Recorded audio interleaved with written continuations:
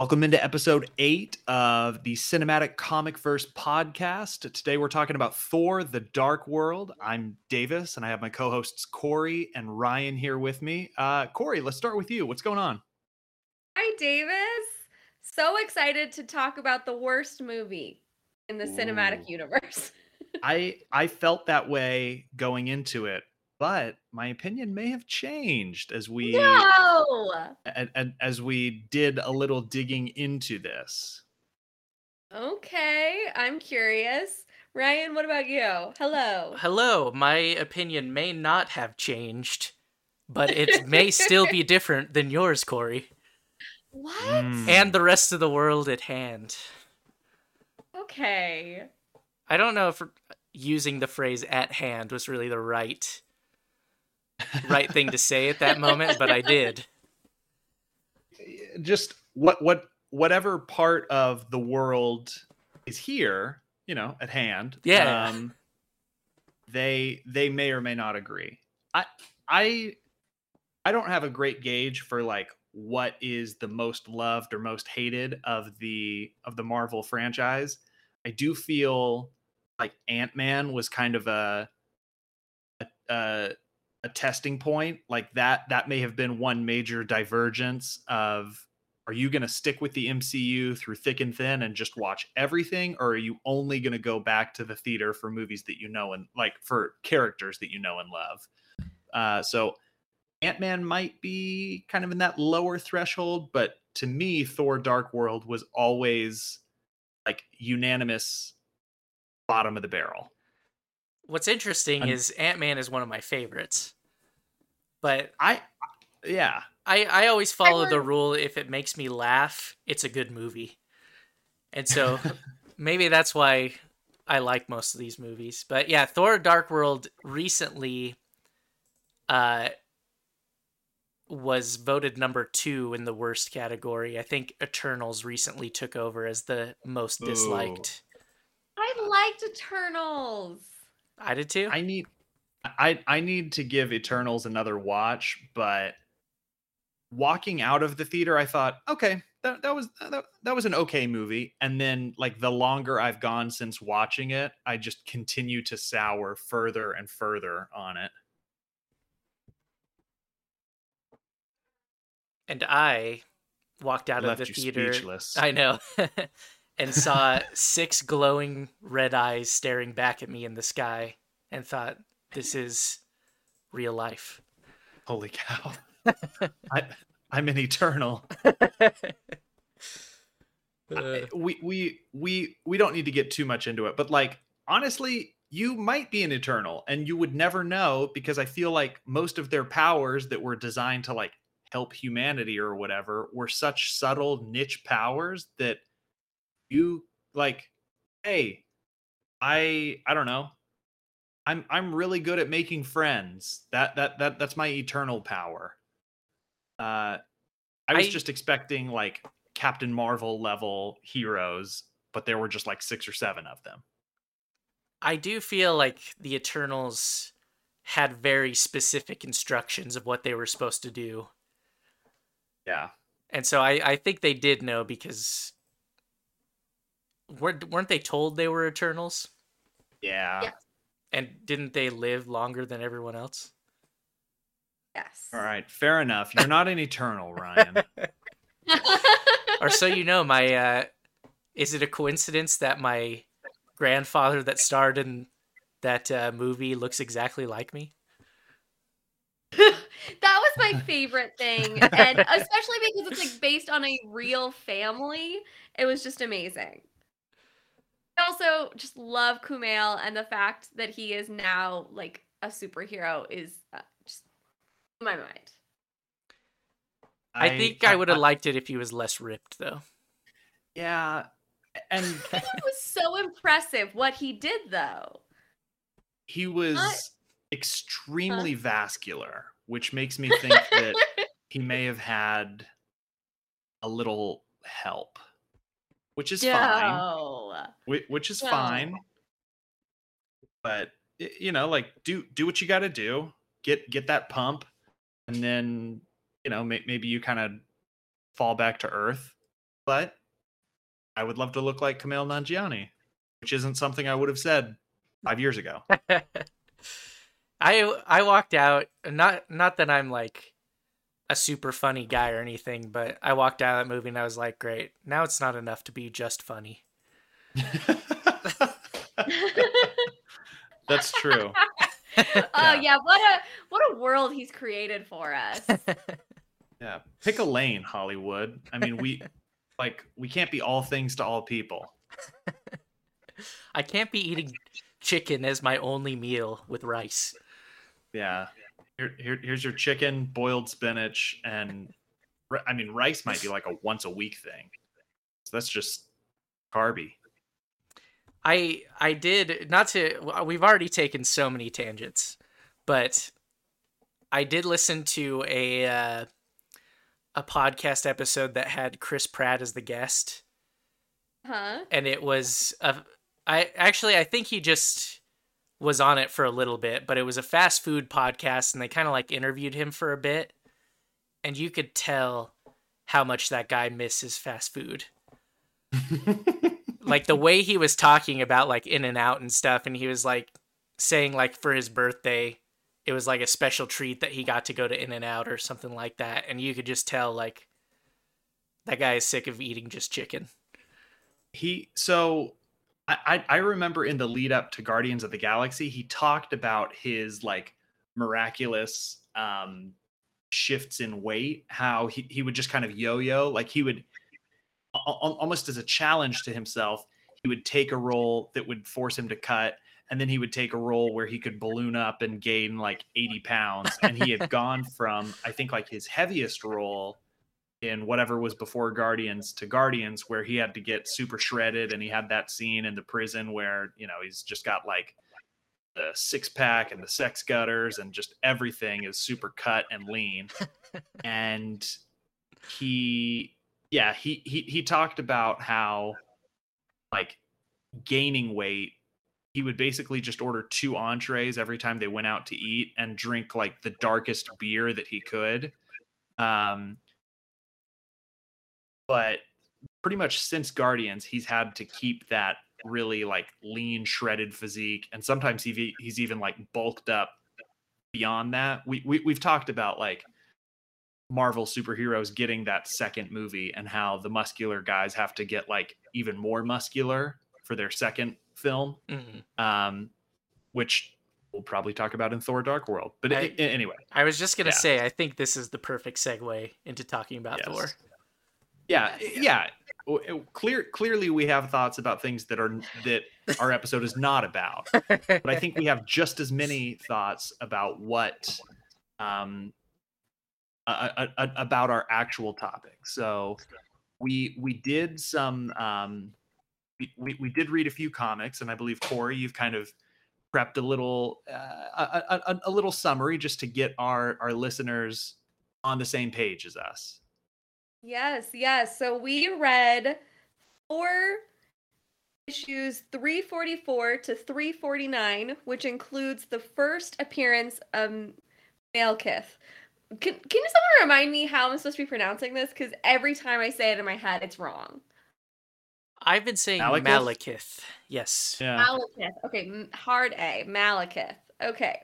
Now, these comics were written in 1984, and it sure shows. That's my first comment. Or first adding to the summary. So everyone, I'll make an Instagram post where you can see the real 80s outfits. They're just stunning. Can I interject already about author Walt Simonson? Ooh, yes, please talk about Walt. So there's the heavy hitters of Marvel, like Chris Claremont, who's famous for kind of redefining the X-Men. And then you've got the classics like Stan Lee and John Romita. And then if you go into other things, you've got Frank Miller, you've got Alan Moore. These are people who everyone has kind of heard of in the comics. But Walt Simonson is kind of has that similar aura for the Thor comics. Like when people talk about what is good Thor, it's usually starting with the Walt Simonson run of Thor. And so keep that in mind. Well, and not for nothing, I don't know if this is like I'm not sure if this is more kind of a sign of the times or whether he's just a do-it-all man. He was the writer, the penciler, and the inker for these issues, which seems like that's not really what happens anymore. You usually have like a writer and an artist, but he's doing it all. Marvel has a special room for people who do these things, and it's similar to the room that Iron Man was kept in the first Iron Man movie. Yes. Okay, well, back to the summary. I think I'm going to point out there was a lot of storyline that happened within this, but I think I'm just going to point out the things that stood out to me as similarities between the movie. So kind of working within like the framework of what we'll also have watched. So within this series, we have Malekith. I already forgot. Malekith, who is working behind the scenes with a big group of different people to get the Casket of Winter. Casket of Winter, guys. I should have written it. Yeah, Casket of Winter. Casket of Eternal Winter, I believe. Casket of Eternal Winter. Thank you so much. Which is going to bring about winter. So kind of similar to the movie. This is a device that is going to return the world back to like a version that the Dark Elves want it to be. So this is kind of like bringing it back to their type of world. And just very, very quickly, mm-hmm. I believe that. So first off, unless I'm talking about something different, I'm pretty sure it's the Casket of Ancient Winters. You're probably right. How many names does this thing have? Because we already came up with 4. I agree. It's actually the Casket of the Eternals movie, Winter. Okay, looked it up. The Casket of Ancient Winters. Davis wins. 1 point to Davis so far. Very good. So the Casket of Ancient Winters in the MCU is that like glowing blue box that it was owned by the Frost Giants and is sometimes wielded by Loki. I believe its most recent appearance was in Marvel What If, when there was the episode about I guess it's in the title, What If the Avengers Died? And Loki comes down with the like hosts of Asgard, and he's holding the Casket of Ancient Winters, but it basically just shoots out like a blue beam. Like I guess it can be weaponized in that way, but it can also bring about winter and darkness and all that stuff. So anyway.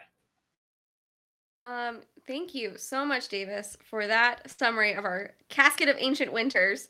So in this series, Malekith is trying to get his hands on it, and he teams up with several different baddies to do this. Notably, we have a sorceress whose name escapeth me. We also have a second sorceress, Lorelei, thank you, who is Thor's current lady friend. He doesn't know she's a sorceress. Lorelei. Yes. So she's a second sorceress, and she is the sister of the other one. Enchantress, I think, is who it is. Enchantress, probably. I don't know if you should believe me though, because I got the Eternal thing wrong. You were close. You're Eternal, Ancient, same thing.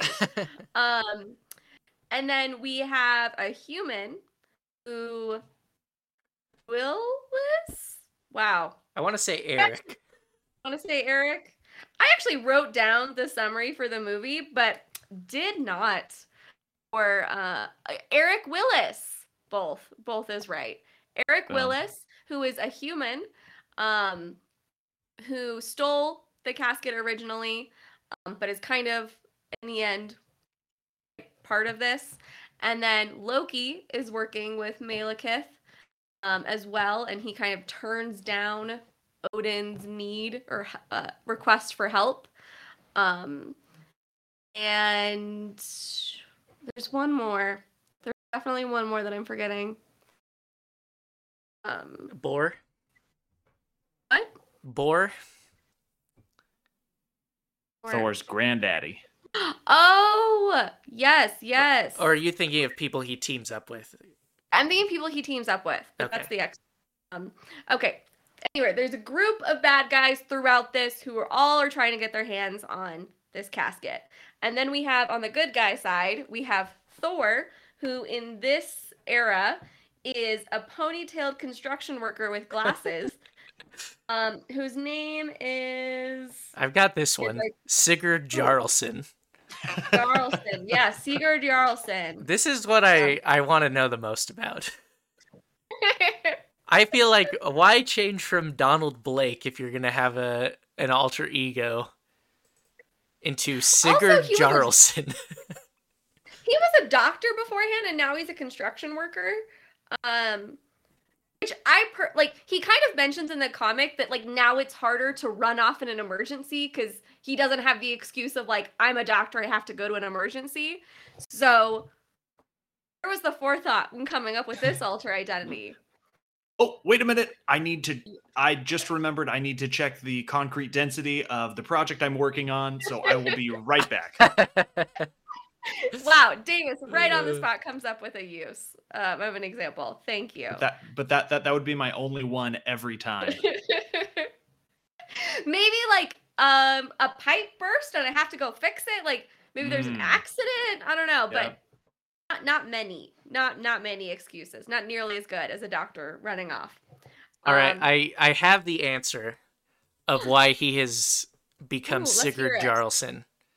So Beta Ray Bill, the horse Thor man, he proved worthy to lift Mjolnir, and so Odin created a new hammer for him and transferred the enchantment to his hammer.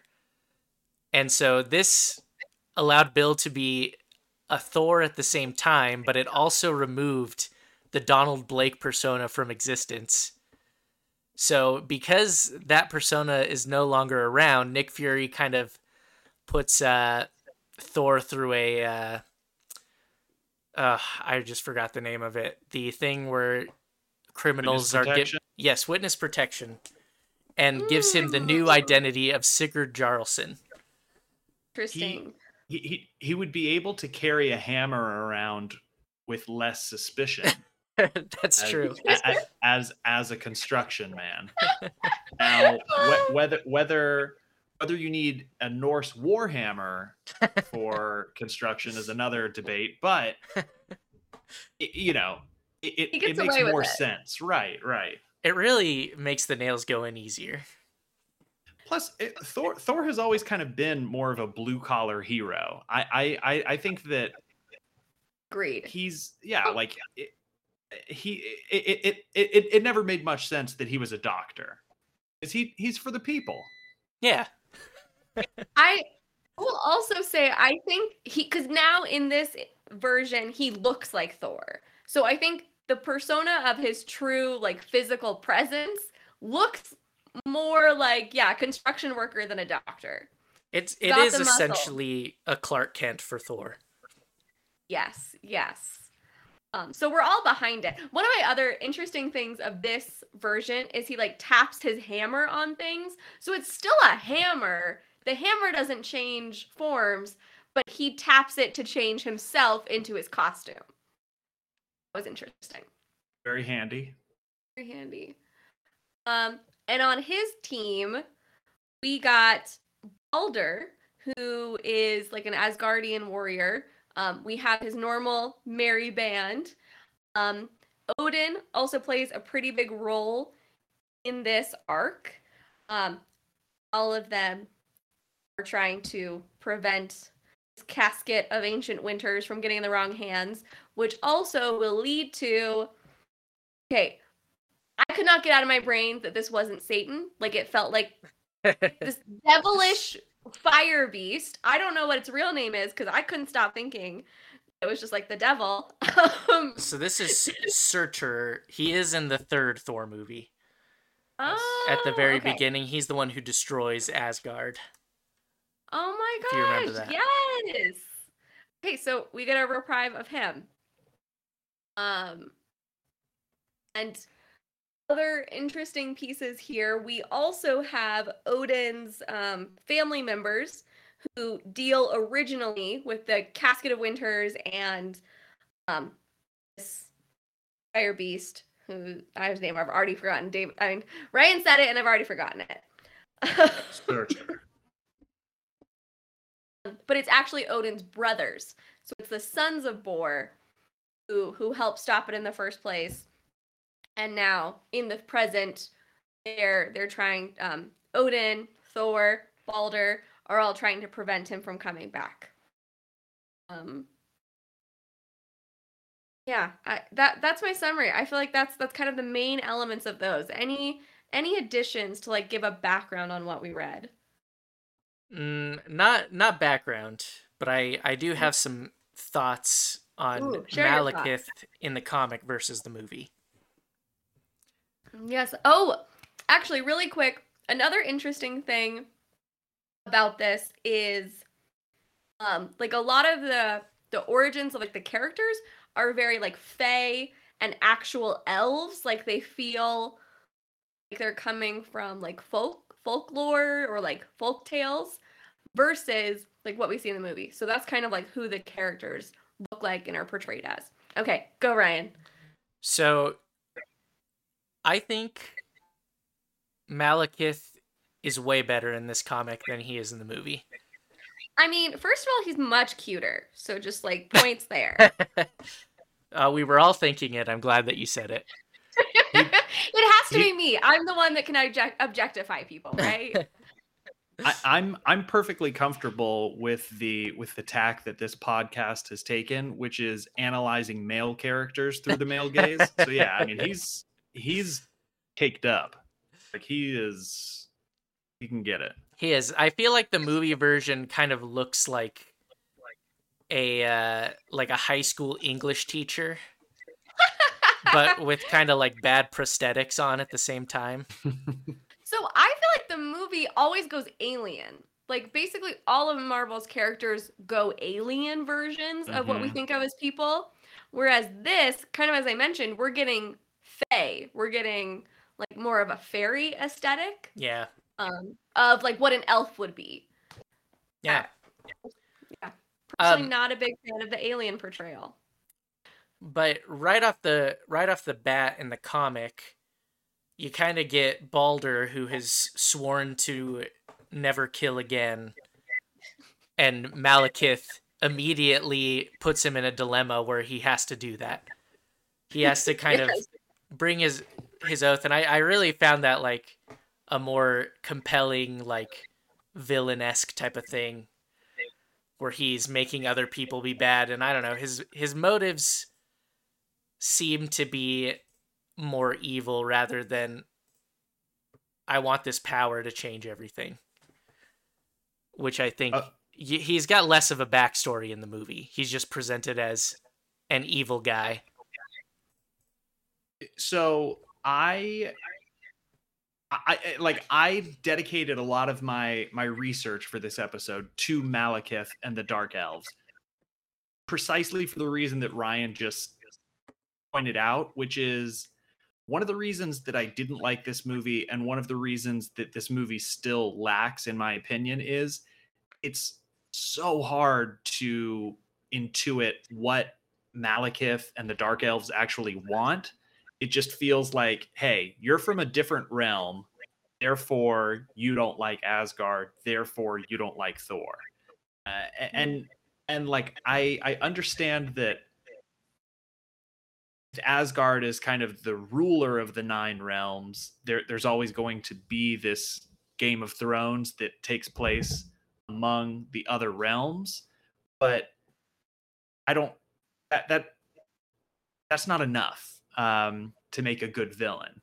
And so I like that even though Malekith's actions throughout pretty much all of comics are pretty sporadic, like he seems to exist especially in the comics pre Thor Dark World, just to kind of be an impediment or a thorn in people's sides. I went through and kind of looked at basically every comic appearance that he had ever had, and we read the big one. All the others are just like, oh, and he kind of popped up here to, I don't know, be like a dirty trickster or just try and get something over on someone else. So I don't I thought it was a big swing to make an entire movie about Malekith and the Dark Elves, given what little source material we have in terms of like motivations, who these people are, and what they want, which is something that I guess we can get into a little bit later. Some of the comics that have come out since, especially a run by Jason Aaron, gave a little more substance to who the Dark Elves and who Malekith is. Also in that run, Malekith does do way bigger things and seems like more of a threat. Yes. Than ever. Well, okay. And so like the Malekith and the Dark Elves thing gets to an even bigger point that I like, just an issue that I have with Thor, both movie and comics. And that is that Marvel took a character from Norse mythology and is always trying to thread the needle between pulling from that mythology and folklore and then adapting it to serve the needs of the comic book and sometimes the larger comic or movie universe. And to this point, they've only pulled from enemies of the Nine Realms. First, it was the Frost Giants of Jotunheim. Now it's the Dark Elves of like Svartalfheim or something.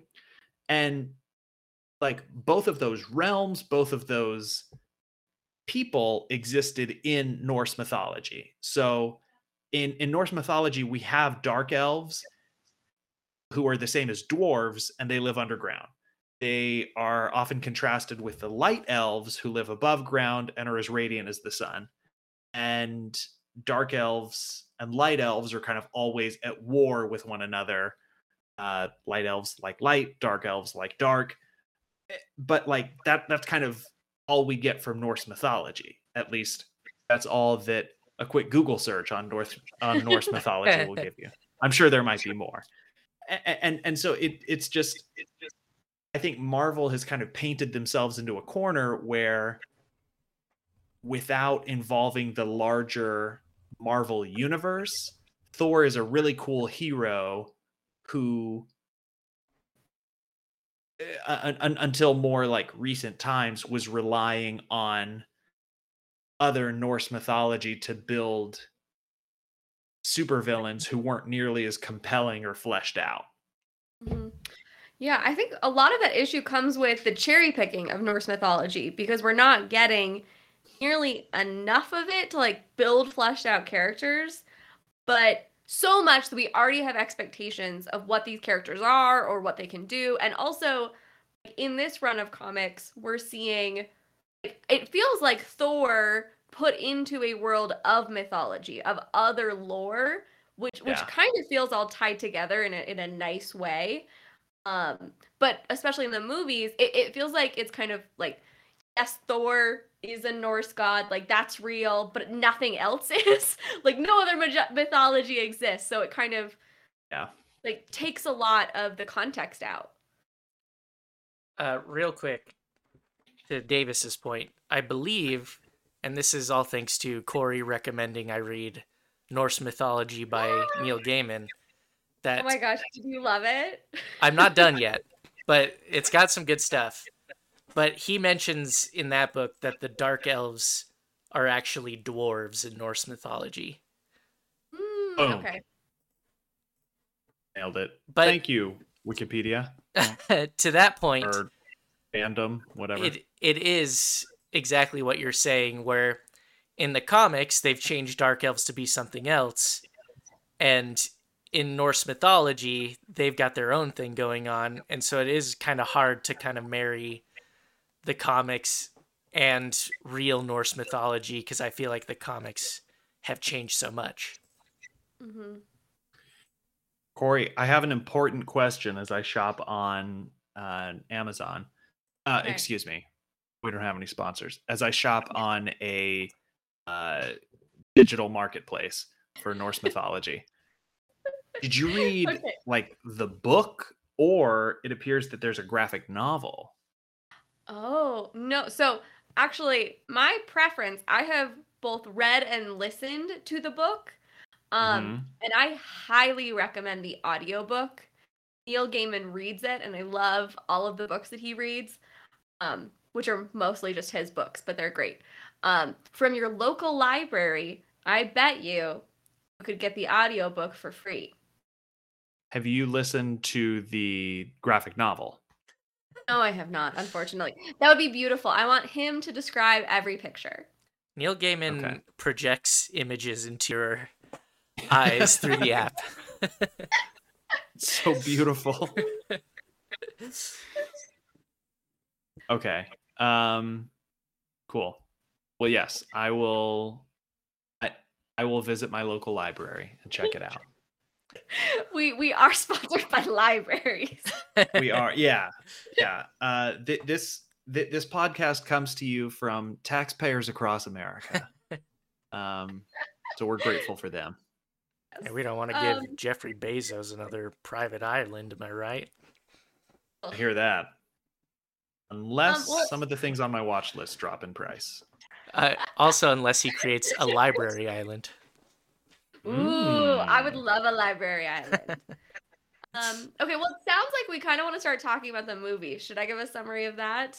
Yeah, so just, the not important background is, obviously, we're talking about Thor, The Dark World. This came out in 2013. It was directed by Alan Taylor, who has since said that he doesn't like this movie. Wow, this brought in almost $650 million at the box office, so not too shabby. And then I guess, Corey, I'll let you kind of give the quick summary. Thank you. And actually, I wrote down, it got $644 million and was the 10th highest grossing movie in 2013. So it actually did really well.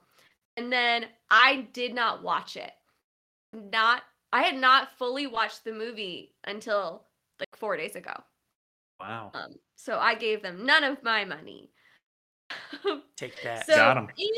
In Thor Dark World, we start with a war with the Dark Elves.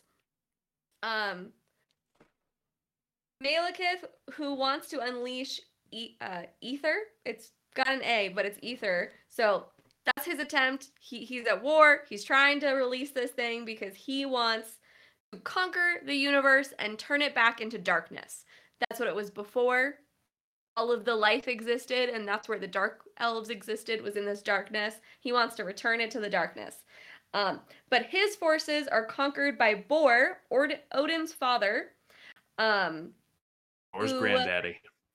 Yes, who does not destroy the ether, but he hides it in a secret tower thing.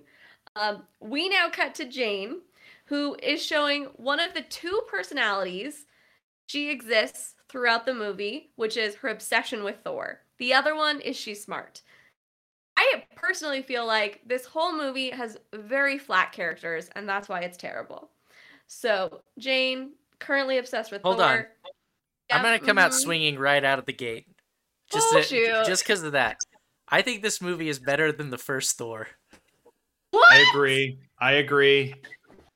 Okay, let me get through this summary and then we're going to fight.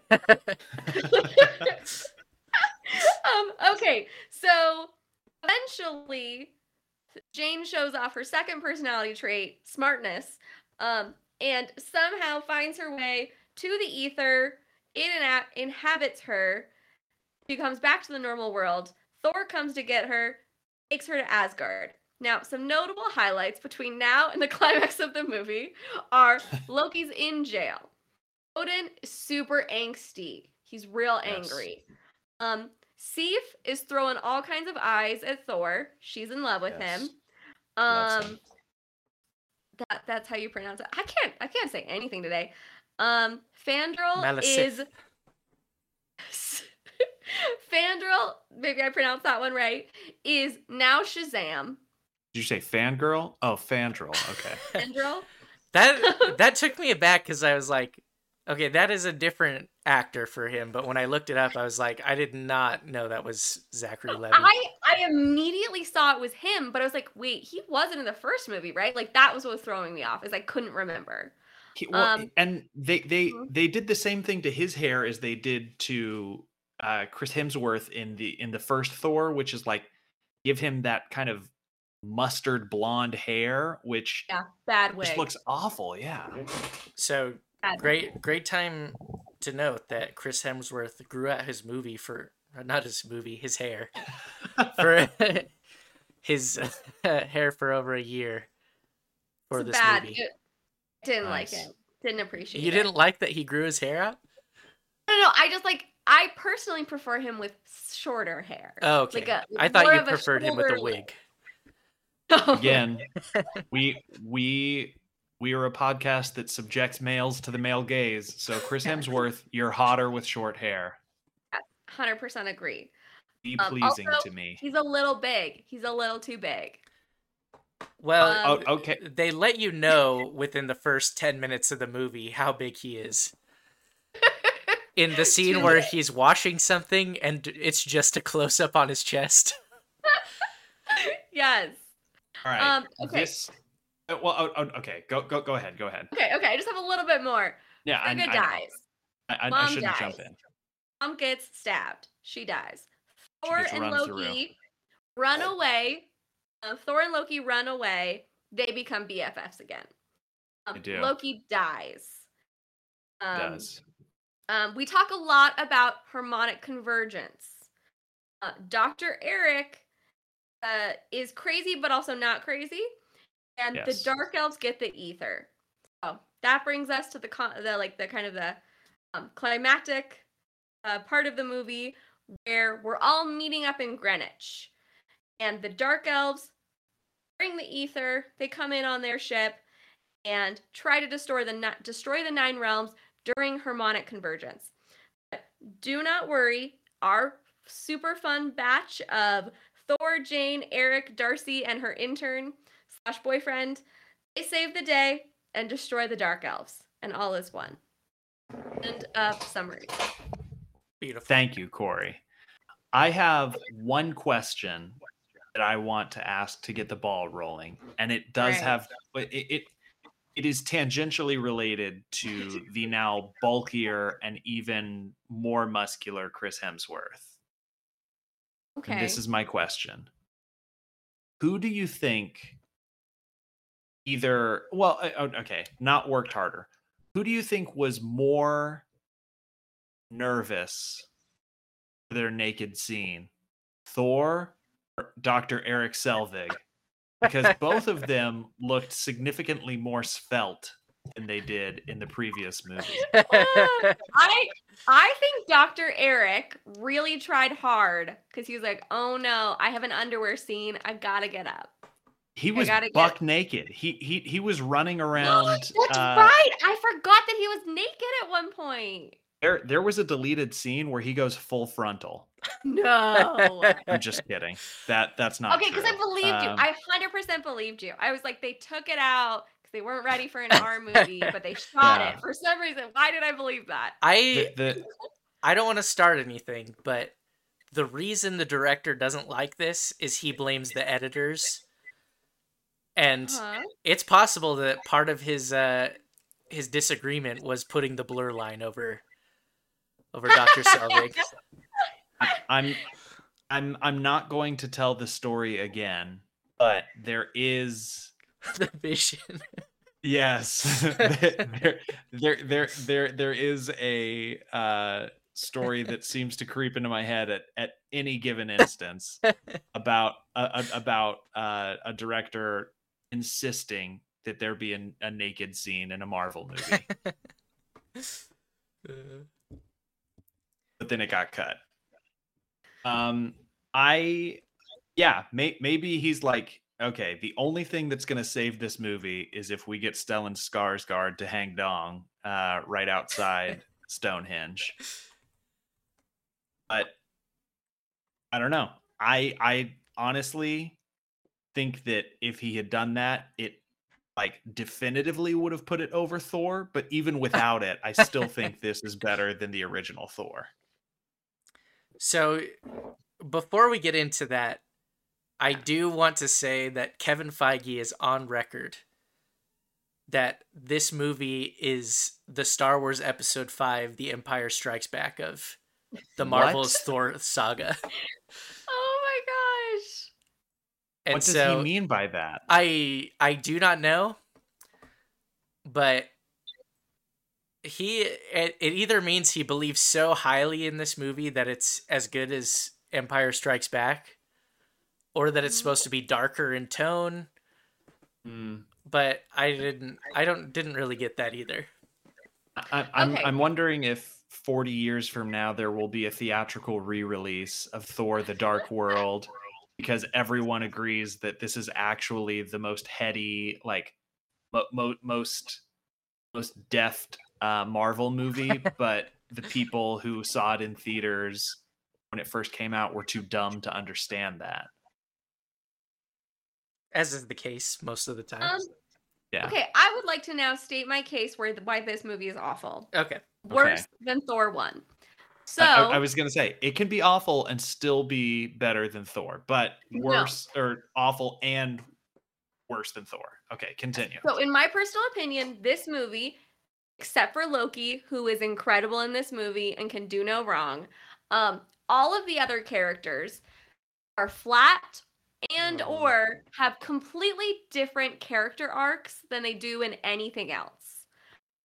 So for example, Thor in all of the previous movies is really fun. He has some levity to him. Yes, he's kind of a douchebag in the first movie. And I would argue that he has very little fun in the first movie. I kind of feel like he is like a fun vibe, you know, with maybe it's the blonde eyebrows that throw me off. Maybe it's the blonde eyebrows, but I just think that his energy in the first movie and then in Avengers is a lot more of a fun character. And then in this movie, he has all righteous anger and very weird with Jane. Like, I feel like he's left her and now he's back. Like, there's not really love. I he think didn't leave her. He destroyed the Rainbow Bridge. And then he comes back. He comes back and doesn't see her. They explain it, though, in the Avengers movie. I dislike it. I dislike it strongly. I do not care. Jane Foster. Also, he can come back to see her now, but he couldn't, like, 4 days ago. The bridge is back. Why now? Why when something happens to her? Why is he just watching her, but not going to her? He had to save the world before he and Jane could retire to the Boom Boom Room. And that, I think, is totally reasonable. Disagree. All right. He could have gone back before now. He did not need to wait until this. Odin, weirdly angry, has a lot going on. Total 180 from his previous character, where I think he had like grown a lot and had been like, no, war is bad. And then he's like, just kidding, I love war again. My favorite line by him in the movie is, "Your birthright." Yes. The long pause. The long pause before giving the final T at the end. I love it. Yeah. Sir Anthony Hopkins just had to remind everybody who he was in that moment. Yes. None of our friends are merry band. None of them really like bring anything to the movie. They're kind of like we just our first movie, they have a lot of character, none in this one. The Dark Elves, no character, as Davis has already pointed out. So I just feel like across the board, everything is kind of lackluster when it comes to the characters. Sans Loki, because he is incredible. What about Darcy? I actually don't think that Darcy is nearly as fun as the first movie. She's close. Like, she's always a fun character. But I think I won't speak for Davis. I think I had the exact opposite take of you. Okay, now convince me. Try to I don't think I'm going to convince you because I thought most of the characters were better than the first one, and I liked most of their performances. Jane better? Jane, who had two personality traits and nothing else, she was so boring. But I feel like she was more boring in the first one, where she was just you go for it, Davis. Well, so I feel like I stand kind of in between you two, and so I would be happy to act as like judge and arbiter. Yeah, like I might have both of you present your cases to me, but I will say, and I'm kind of admitting some bias here. I don't know, even if Marvel tried, if they could make a worse character than Jane Foster in the first Thor movie, because we're like, oh, Jane is this curious scientist who sees a hot boy and forgets everything. Yes, yeah. That was so frustrating. She is the most one-dimensional lovesick dope that I have ever, maybe not ever seen in movies, but certainly in the MCU. Yes. Okay. They had an incredible actress, and they did terrible things. Yes. But my problem is I think she has a little bit more of her own storyline in the first movie. She has her own research. Yes, that gets sidetracked by a boy, but like she has some of this like righteous justice against like Shield, and she has a little bit more of her own personality. In this movie, she is just a smart scientist who loves and is obsessed with Thor. Like I feel like they just took a decent part of her personality and like minimized it. All right. Order. Thank you. The prosecution has presented their case in chief. Now, would the defense like to counter or present their own case in chief? Not really. I think that Corey is right.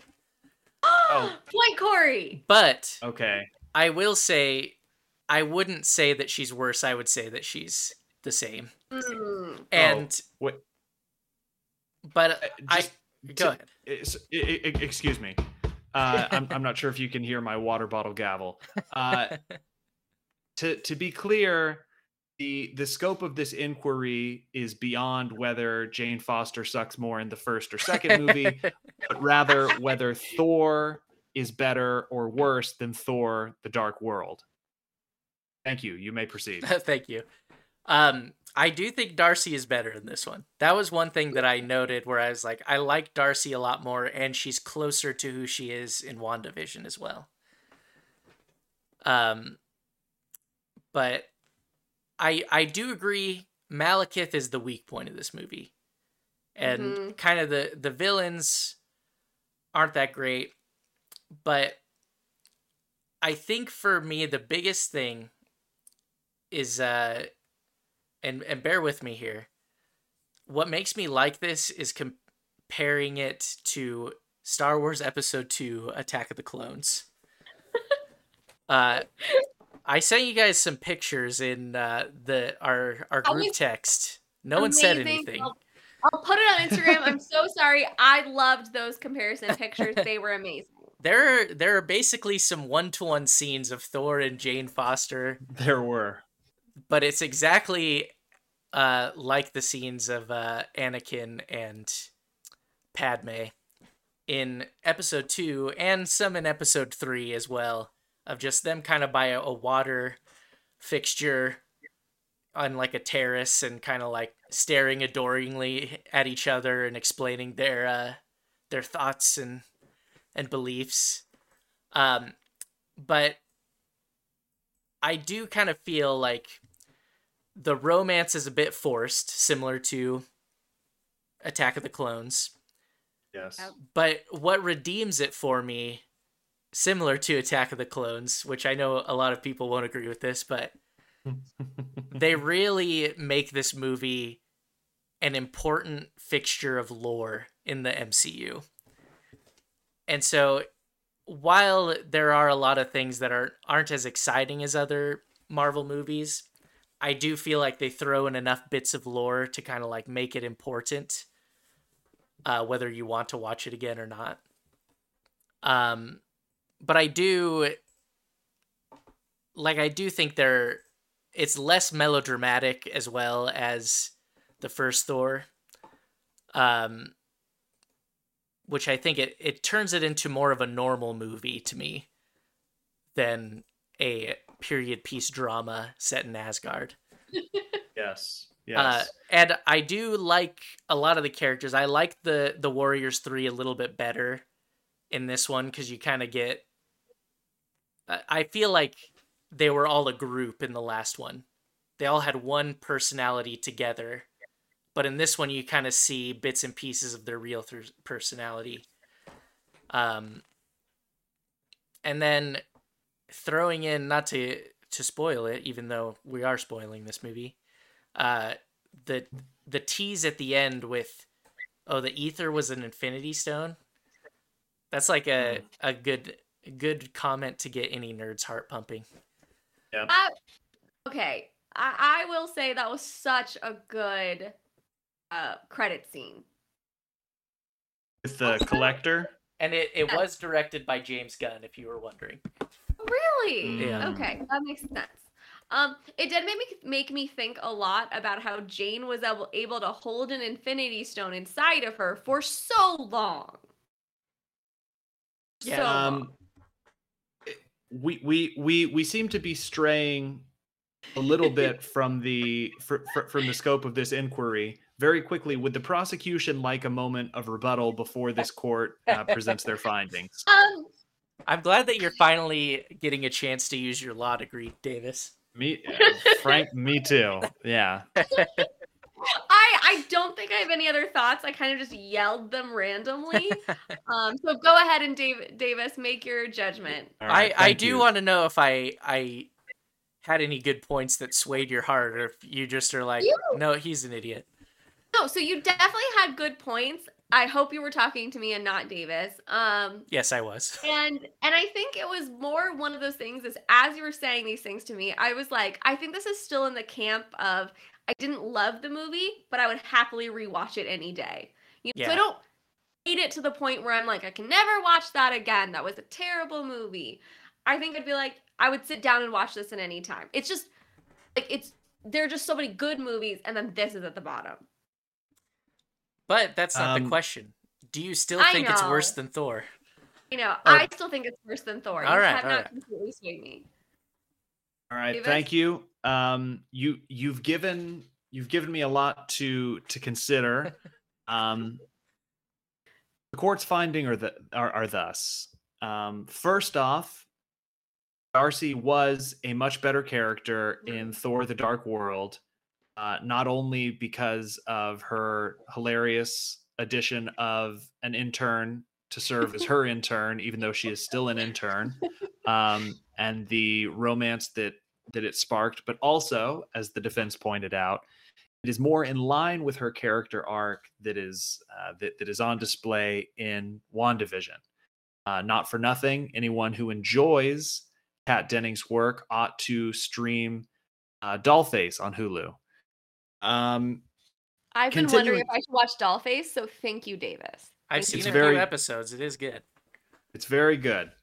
Also starring Brenda Song, Esther Pavitsky, and one of the chicks from I think Pretty Little Liars. I don't know. Taylor knows.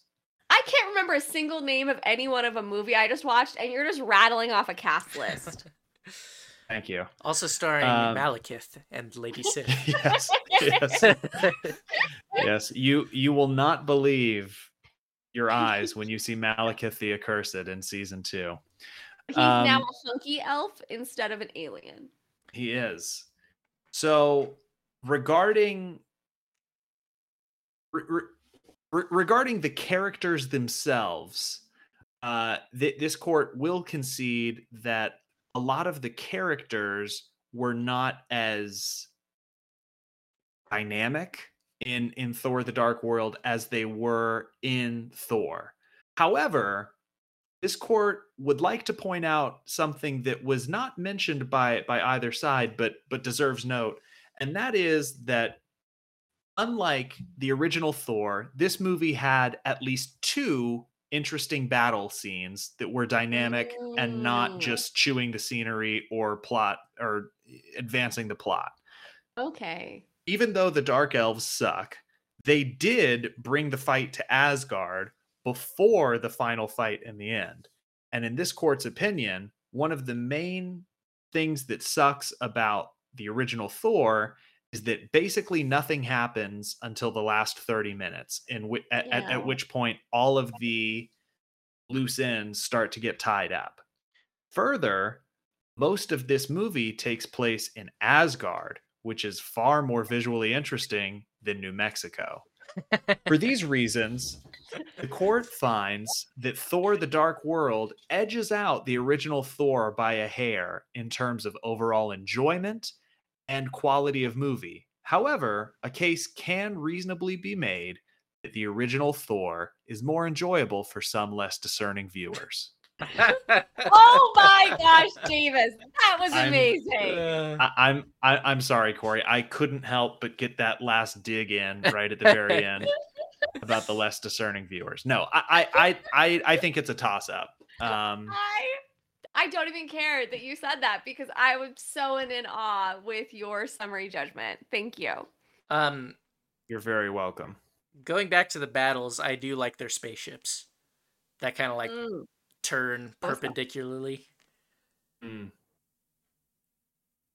Sorry to ruin everything and throw off the whole conversation by going You're to that. good. You're good. Are we just now throwing out cool things? Because I also have a deep dive that I did. All right, I'm ready to hear it. Okay, so I was really curious about harmonic convergence because I feel like so many movies and TV shows just talk about this concept, and I was like, is there an actual harmonic convergence? Avatar was the only other like I could think of also has this occurrence, but I don't know. I was like, what is this? Does it actually happen? So internet tells me that the last time all 8 major planets converged in a line in the sky, go back. I just got a pop-up, but it was like 949 AD was the last time this happened. The next time it will happen is 2492. So not something that happens very often. We're going to be heads in a jar by then. For all the Eternals listening, if we're lucky, you get to see it.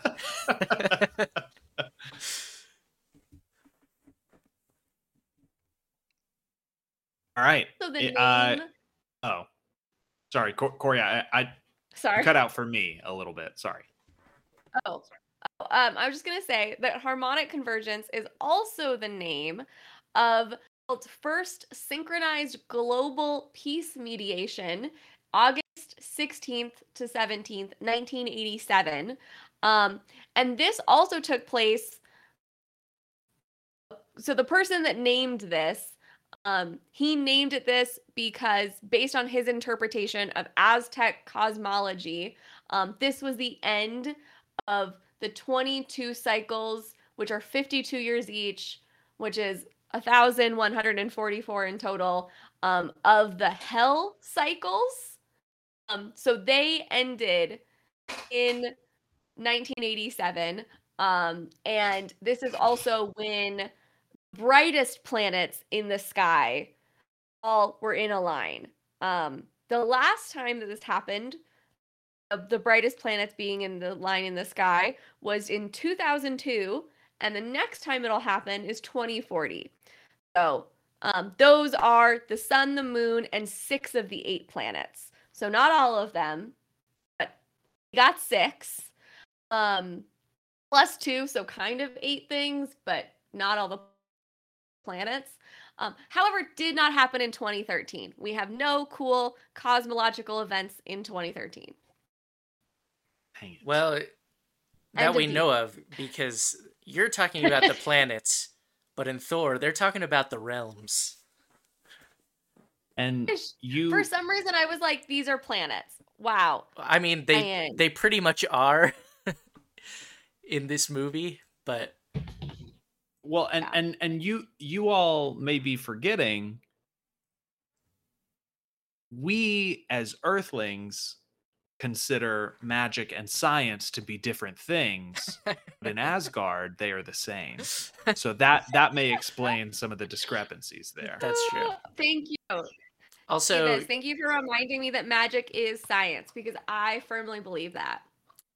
Speaking of Earth, we forgot to mention in the comics, they really hammer down that Midgard is actually Earth. Yes. every mention of Midgard has an asterisk that says Earth at the bottom. Which is the way it works in Norse mythology. Midgard is Earth. That is true. Go ahead, Ryan. Can we talk about the hand thing? We didn't talk about it last movie, but what's the hand thing? That in phase 2 of the MCU, someone loses a hand in every movie.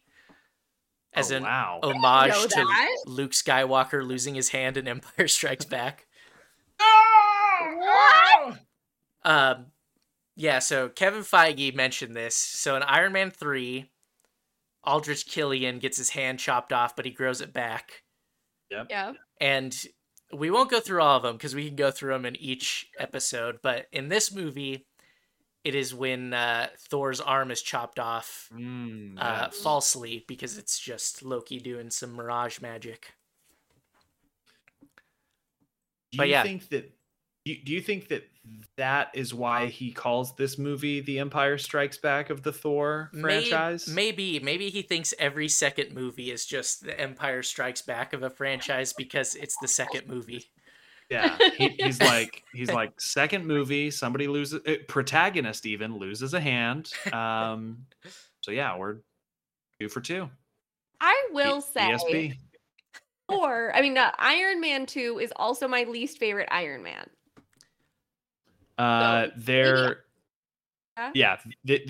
This court needs no hearing or adjudication to rule that Iron Man 2 is the weakest of the trilogy.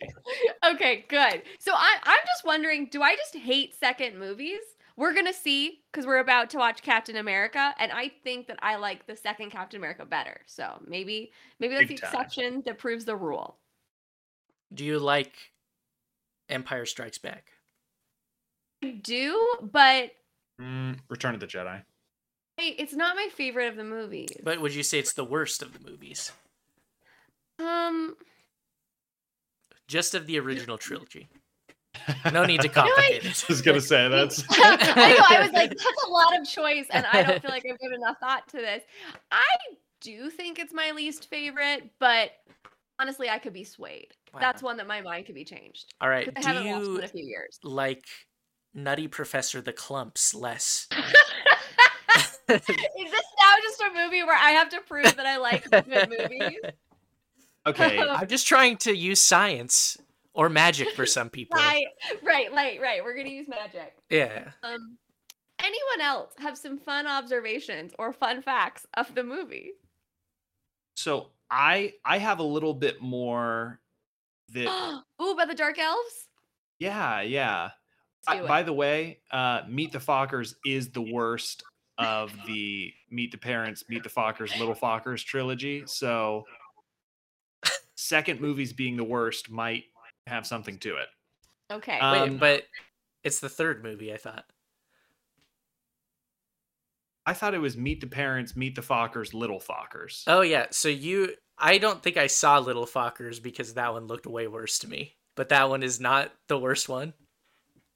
I'm going to be honest. I was grading on a little bit of a curve just to throw that one in there. Little Fockers could definitely be worse than Meet the Fockers because I haven't seen either in a very long time. But I remember I remember Little Fockers being okay. Which one is the one where Ben Stiller like nearly cuts a finger off when he's trying to trim the turkey? I didn't like that one at all. I do not remember. It's been a while since I've seen any of those movies. All right, second phase of the podcast. We're just watching movie series. Yeah, no, welcome to the Cinematic Fockers podcast. We will create graphic novels for the Meet the Parents franchise. Like it. Yes. All right, Davis, hit us up with some Dark Elves facts. Thank you. So I would just like to point out very quickly, we talked about how in Norse mythology, dark elves live underground, and Malekith and his band in this movie are really pale, as though they've lived underground or in darkness for a long time. But they also have really white skin. It's not like glowing or radiant. It's kind of like the spring roll skin where you can see their veins. So I think that they were trying to drive home the point that like they like darkness because they're dark elves. But especially when they put on those freaky masks that trigger like my fight or flight instinct because it falls in that uncanny valley of like, this is vaguely humanoid, but it is neither human nor like discernibly non-human. I'm wondering if they're trying to portray like bastardized versions of the light elves. Or maybe I'm just reading way too much into it. I agree, because they're giving him the mole people effect. Like, these people have lived in darkness for so long that their skin has evolved into not needing sunlight anymore. Yeah. I think go ahead, Corey. I'm assuming that they're trying to make the point that they did not, like, their species did not evolve with light, because they were, like, before that part of the universe existed. It was, like, before the creation of, like, the universe.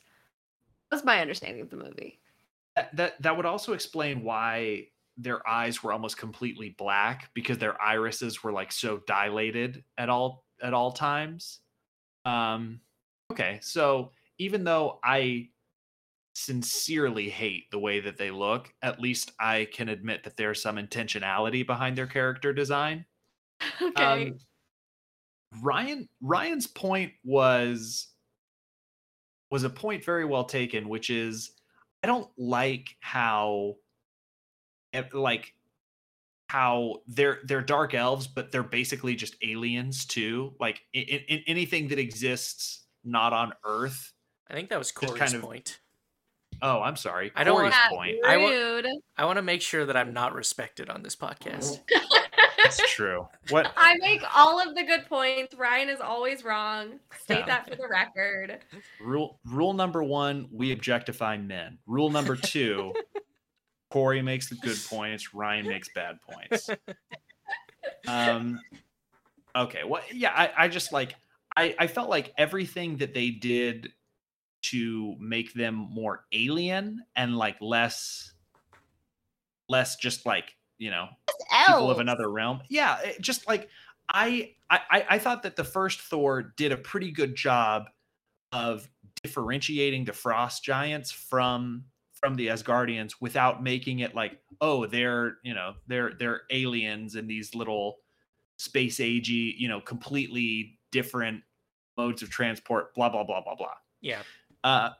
And I think that in the comic books they kind of get back to just making them a different race from a different realm. And so I just wanted to share a little bit about Malekith. Most of what we find out post Thor Dark World. So despite this movie's shortcomings, I think that it was kind of a catalyst for talented writers to draw a little bit more out of this character. So Malekith, one of my favorite facts about him is that his mother eventually sold him for 2 sacks of snake livers and half a barrel of pickled toads, which I think goes a long way towards describing why he is the way he is. He grew up in a time where there was a lot of war, and he lost his mother to the war. There was a lot of like death and destruction around him during those early formative years, and I think that kind of scarred him. So at one point during the war, he was taken in as a prisoner. When he was in prison, he met a wizard who helped him escape and took him as an apprentice. Eventually, the wizard wanted to combine their powers for peace, but Malekith refused because he felt that any peace would mean that the war which forged him would have been pointless, making his existence something which wasn't meant to be. He then killed the wizard, who before dying scarred his face, and then his mother, taking the dogs of the wild hunt. I'm going to be honest, I copied and pasted that whole thing, and I have no idea what that last little turn about taking the dogs of the wild hunt means. But it does explain why in the later comics he has a cool like half blue, half black face, and he has super cool armor that's like red and blue split halfway, or excuse me, red and black split halfway down to match his kind of checkerboard mismatch look. Anyway, which they do try to give an homage to in the movie. When Thor electrocutes half of his face. Right. And he's lying on the table, and then he eventually starts flipping coins to determine everyone's fate. Justice is blind. I guess what I'm trying to draw out with this little exposition on Malekith is his actions didn't really have much of a rhyme or reason before the movie, and I think that they did a good job of giving him a backstory that like makes him a more believable character while also explaining why a lot of his actions feel kind of like erratic or not super well thought out. Like in the movie, he had this master plan that like this was always the plan. I fought Boar, so millennia ago or whatever. We were trying to make this happen. It didn't work. We go off on our spaceship, go into our ecto chambers, and we'll just wait it out. Hey, now's the time. Ether's back. Boom. Right back to the plan. In the comic books, he's just kind of he's a rabble rouser. He's stirring up a ruckus. What we do know is he definitely doesn't like the Asgardians. He doesn't love light elves and has a plan to wipe all of them out. And he'll even kill dark elves who don't agree with him. So, yeah. Anyway, he's just a bit of a loose cannon, and that's Malekith. Yeah, he is. Right off the bat, it is Malekith is a more interesting character even in his first appearance, and I love the design with the half blue, half black, like very cool body. Yeah. But yeah, I think I feel like this brings me to another point where there's a lot of times where they've learned just use the design that's already in the comics, and for some reason it works better.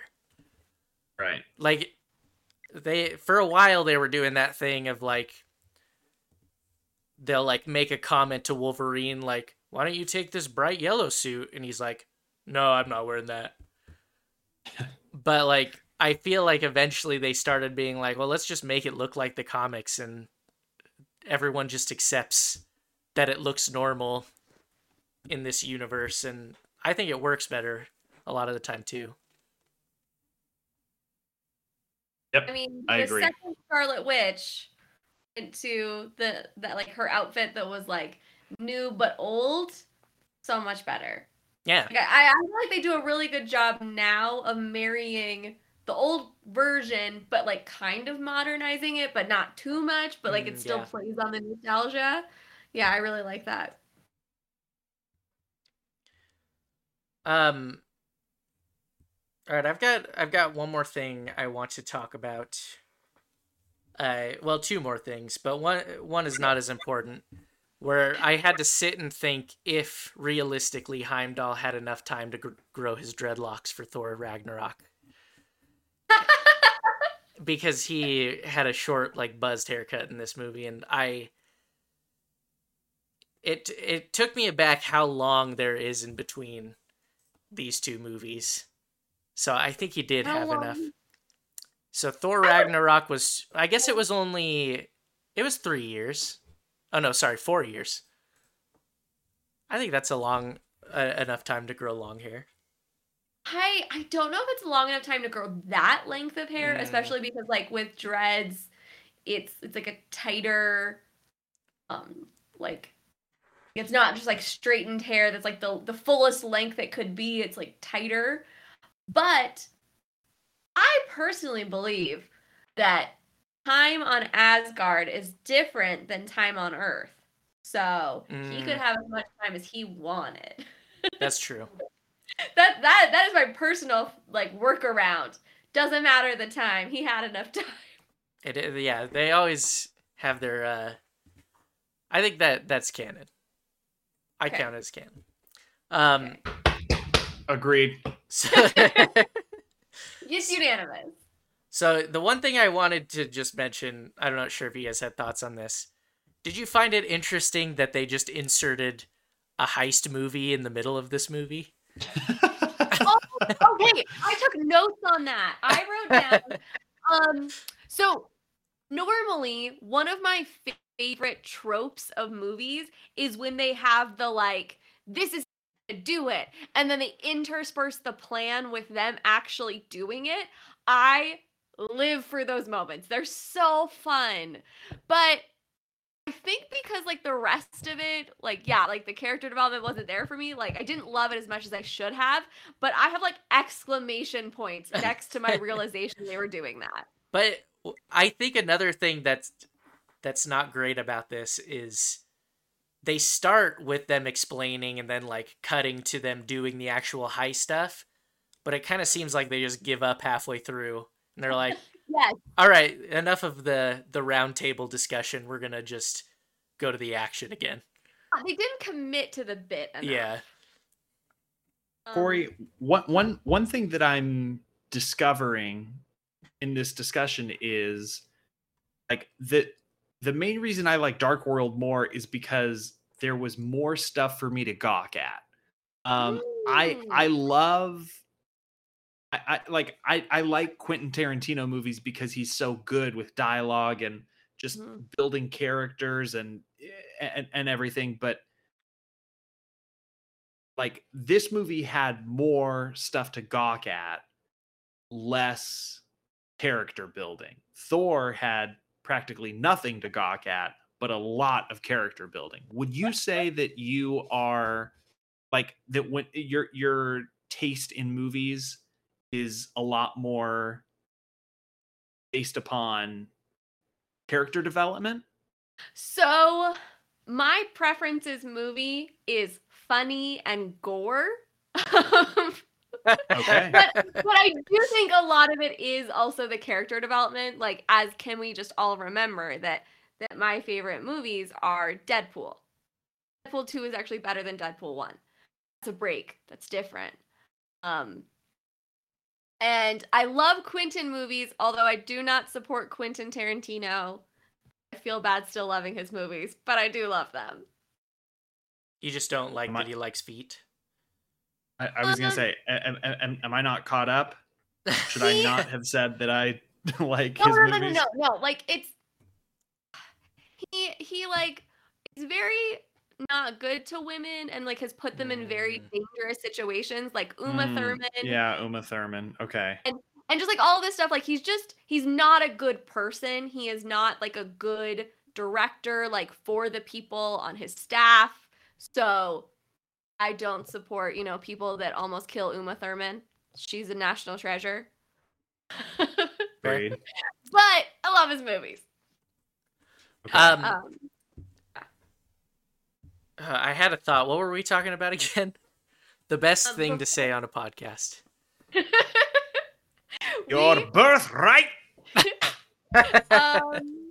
Before Davis asked me that question, we were talking about the round table, like prepping for the heist. Oh yeah, I wanted to say something about character building versus lore, where I think the character building is what makes great movies great, and it is like the most important thing of a movie.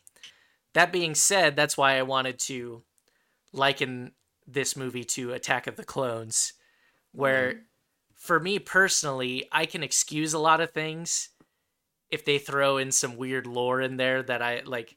I can watch Attack of the Clones because I'm interested in Obi-Wan discovering that Master Sifo-Dyas had a secret clone army built, and I can excuse them going to a diner and meeting like an alien guy who washes dishes for a living. Not just a diner, a Fuddruckers.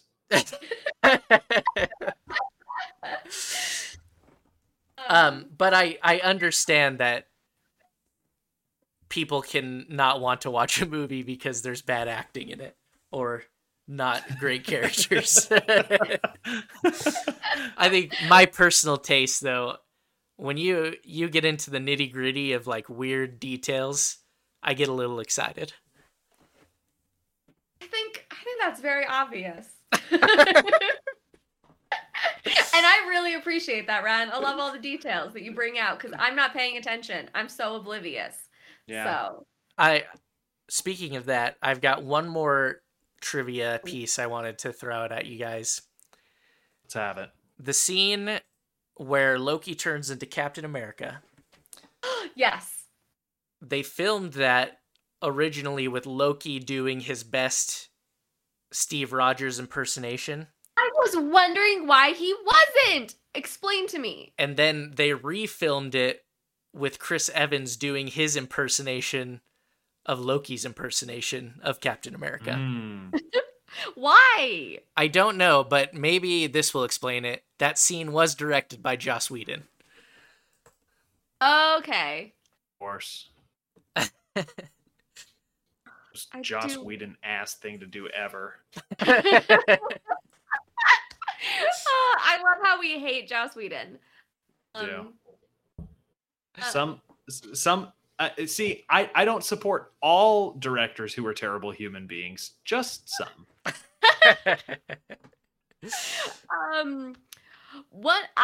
Loki was the shining star for me from this entire movie. Like he was great in this movie. Yeah. He can do no wrong. One thing that really bugged me, this is a super random note that I made. How dare they not let him go to his father's funeral? What? Wait, his father's funeral? Odin's funeral? Mother's funeral? No, his mother's funeral. Oh my gosh, I'm so sorry. His mother's funeral. Like, he loves his mother so much. Why do they not let him Ralphie died in this movie? Whoops! Wrong thing. Sorry, his mother's funeral. But why? Rude. I agree. That kind of sucked. Yeah. I mean, I sort of get it because he did murder a ton of people on Earth. Okay, but they bring him to like the chain, like it's not like they're afraid of him. Like, they have him in cuffs in his father's like chamber room for him to yell at him. But they can't bring him to the funeral for his mother so he can say goodbye. That's true. It is heartless. I think they don't treat their treatment of prisoners is a little more extreme, I think. Definitely. Well, and so like one of the things that we kind of get in the movie, but that is like made very clear in the comics, is that Odin kind of sucks, like just in general. And yes.